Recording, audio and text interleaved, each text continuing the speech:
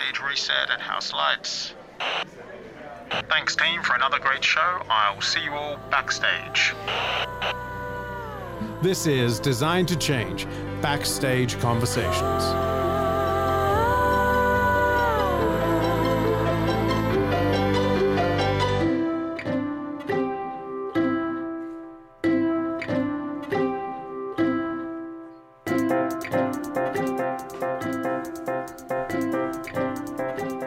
Welcome backstage, Dave Gray.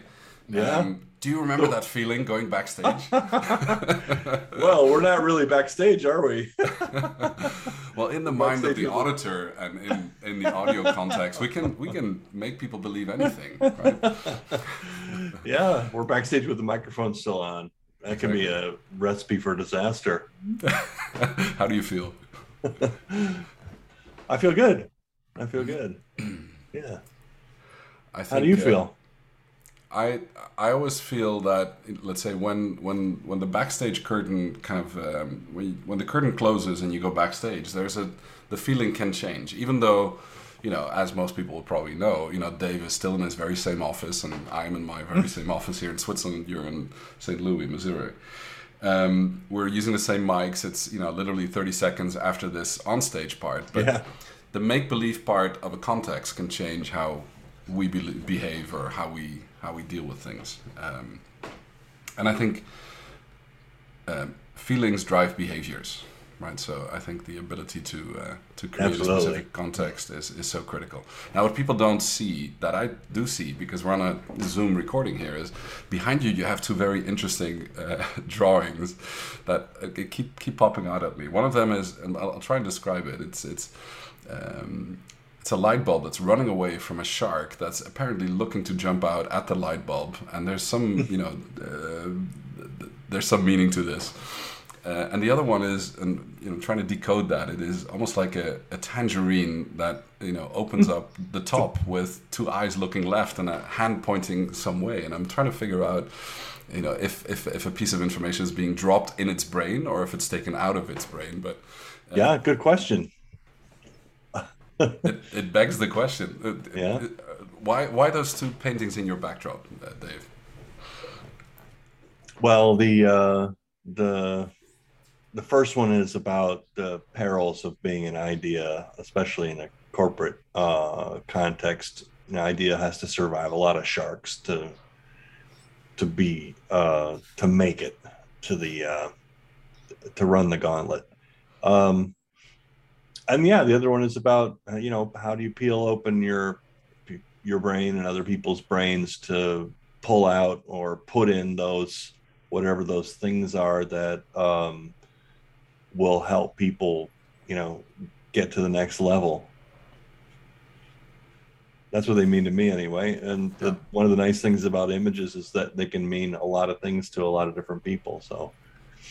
And it's in the eye of the beholder as to how they interpret that or talk about, right? They can spark a really good conversation. The other one that I'm just seeing now is actually the one we mentioned before, I think, about the hero's journey. Or is that, because that's it's a little painting with a little less contrast, but it almost looks like the liminal journey or the liminal thinking image or the hero's journey image. I'm not sure which one. Yeah, that was the mental model that I kind of came up with when I was working on liminal thinking about how to visualize the way that we formulate our thoughts and beliefs and how we go about changing them. Yeah. And it's interesting how sometimes bubble of belief, yeah. I tend to do the same thing, hang stuff on the wall. Sometimes visuals also have to take time to ferment on you, right? You have to look at them regularly and they take on more meaning over time. I'm always fascinated by how teams actually use this visual thinking or have such a hurdle to using visual thinking. But the only way in which you can go beyond the belief that they don't work is by actually trying if they do work. Right, so you mentioned that when your artist didn't show up, at one of these sessions, not having a choice or having a new design restriction that you then need to work with delivers a change that you might not have intended, but delivers very surprising results, right? Where then people. Oh yeah, constraints are one of the best things about design for sure. Absolutely. And do you feel that in events people over design their events or overthink them, or what's your feeling there? Mostly yes.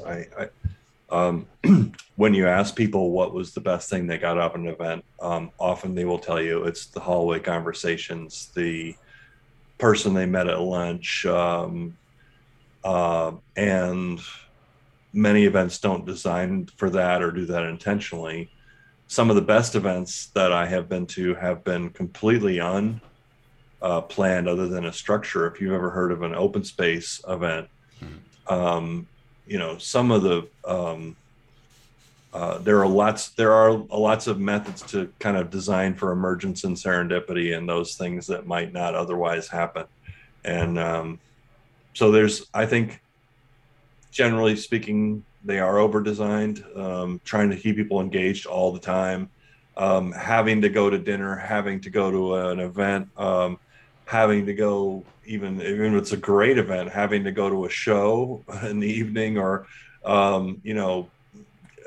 those things do take a lot out of people, and people need time to rest and recover and recuperate. So and also thinking a lot about online events, I would never try and schedule a day-long online event, because people just don't have that energy to sit and participate for more than, I think, maybe 90 minutes at a time. Yeah. So I always, whenever I'm doing something virtually, I always try and break it into 90-minute sections, and maybe no more than 3 hours in a day. Yeah. And I think this is part of the planning the time that doesn't get sucked up into a program or a program item that gives space to think is so critical to compress and decompress. Because I fully agree with you. I just came back from a 3-day event that maybe before COVID I was fully used to going to these events at that speed and range, but we have changed in the last 2 years, where I think our digital dexterity has improved, but our physical dexterity of being able to deal with intense groups of people, many conversations at the same time, it almost feels like we've lost practice, and we've kind of recalibrated into a little different kind of human balance there, right? It's almost like we're also personally changing. As a facilitator, I think I've always tried to work towards what's the least I can do to create the space for the people to do the things that they want to do. And I found that the less, paradoxically, the less I did, the happier people were with the result. So I'm a big fan of, what's the minimum viable structure for this conversation. And I'm also somewhat of a fan of creating a little space for chaos as well. And letting people figure things out, and not trying to have everything designed and figured out in advance.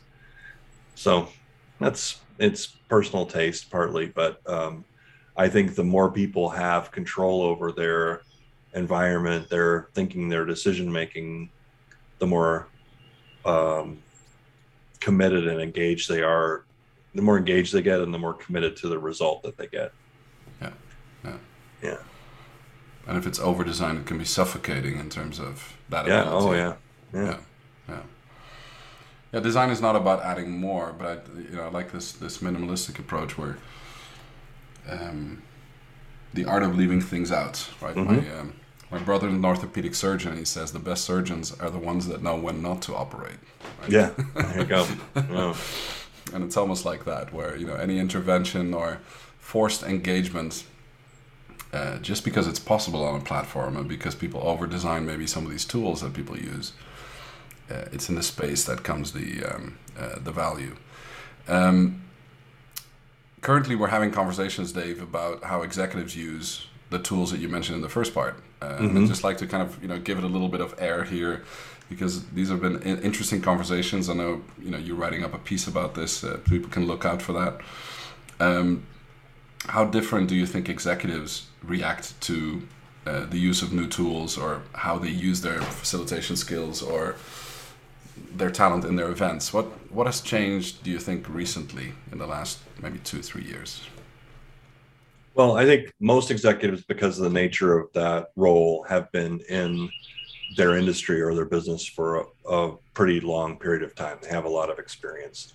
And over that time, they've developed their habits, their ways of doing things, their ways of thinking, and so forth. So a lot of things have happened in terms of the tools and technology, especially of virtual meetings, pretty recently. And so those people may or may not have figured that out or got that part of it figured out.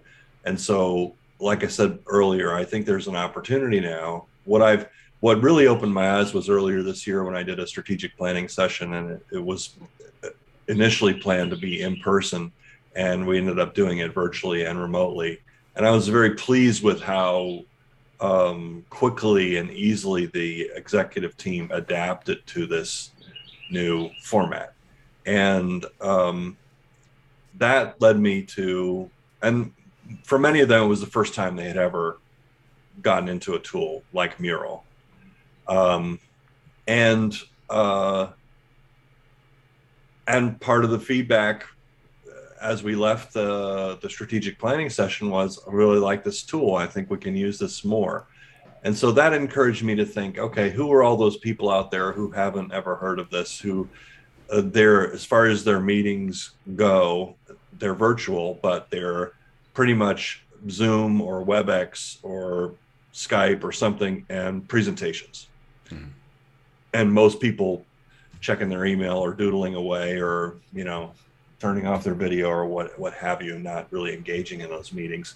And so to me, it is an opportunity. And I do have been having some conversations, including you and others, about how can we help people discover and take advantage of this opportunity. And I will be, I'm not sure when this podcast is going to air, but probably before it airs, I'll have sent out a blog post about it and a template that people can actually just click in and try it in a very simple, easy way. That's the goal anyway.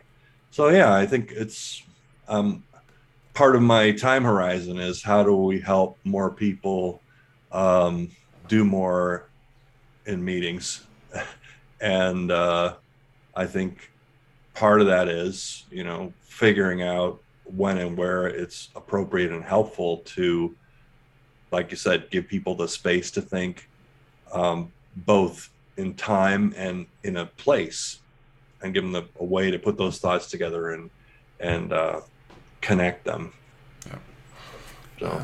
And then seeing, one of the powerful changes I've seen there, specifically when using those tools, is that seeing other people work visually without the audio is a very powerful kind of thing that happens, right? When others start interacting with the content you've created, or dragging it or editing it or adding onto it, which is almost like the drawing with a pen and a post-it or a brown paper, mm-hmm. whatever it might be. Seeing that happening on the screen whilst you're talking, while somebody else is talking, I fully agree that. Yeah, and even sometimes misinterpreting can be, yeah. I think the goal of all of these kind of canvases and structures is to allow people to have better conversations and make better decisions. And if that's happening, and then even if it's different than what you had planned for, it's usually good. Okay. People are hardwired to spot the 10 differences of their opinion and somebody else's, right? So yeah, seeing that visually is indeed super powerful. Well, on that note, if you're interested to see how we structure this podcast, because that's also done on a mural that I haven't shown Dave here, but I'll just pop it up on the screen. We'll happily kind of share that template as well, so you have an idea of how how you can structure a conversation, or even have resources available left and right. Wow. Because Cool.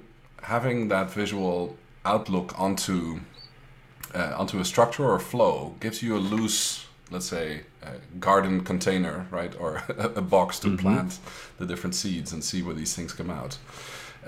So we'll share that as well with those that are listening, and the tools that Dave was mentioning that he's going to make available, as well as this new piece written about how can executives use these kinds of new thinking, and how can you share that with your executives, which is exactly the point of this whole podcast, is how to have better conversations. Thank you, Dave, for sharing your many years of experience and application, and also your continuous curiosity in how you can help people that haven't discovered these things yet. I think that's super powerful, and thanks for spending some time with us and our listeners. My pleasure. Thanks for having me. Awesome. You've been hanging out backstage on Design to Change Designer Conversations. Thank you for tuning in, and don't forget to subscribe and share conversations online using hashtag Design to Change and hashtag Event Canvas. Want more thought-provoking content like this? Visit designtochange.online to purchase your copy of Design to Change, elevating your abilities to look and act beyond the now. Don't forget, it's more than just a book. Experience a hard copy, audio format, video format, and even augmented reality. Experience it in your style and format. Tune into our next episodes and hear from more designers and change makers. Until then, we look forward to our next conversation.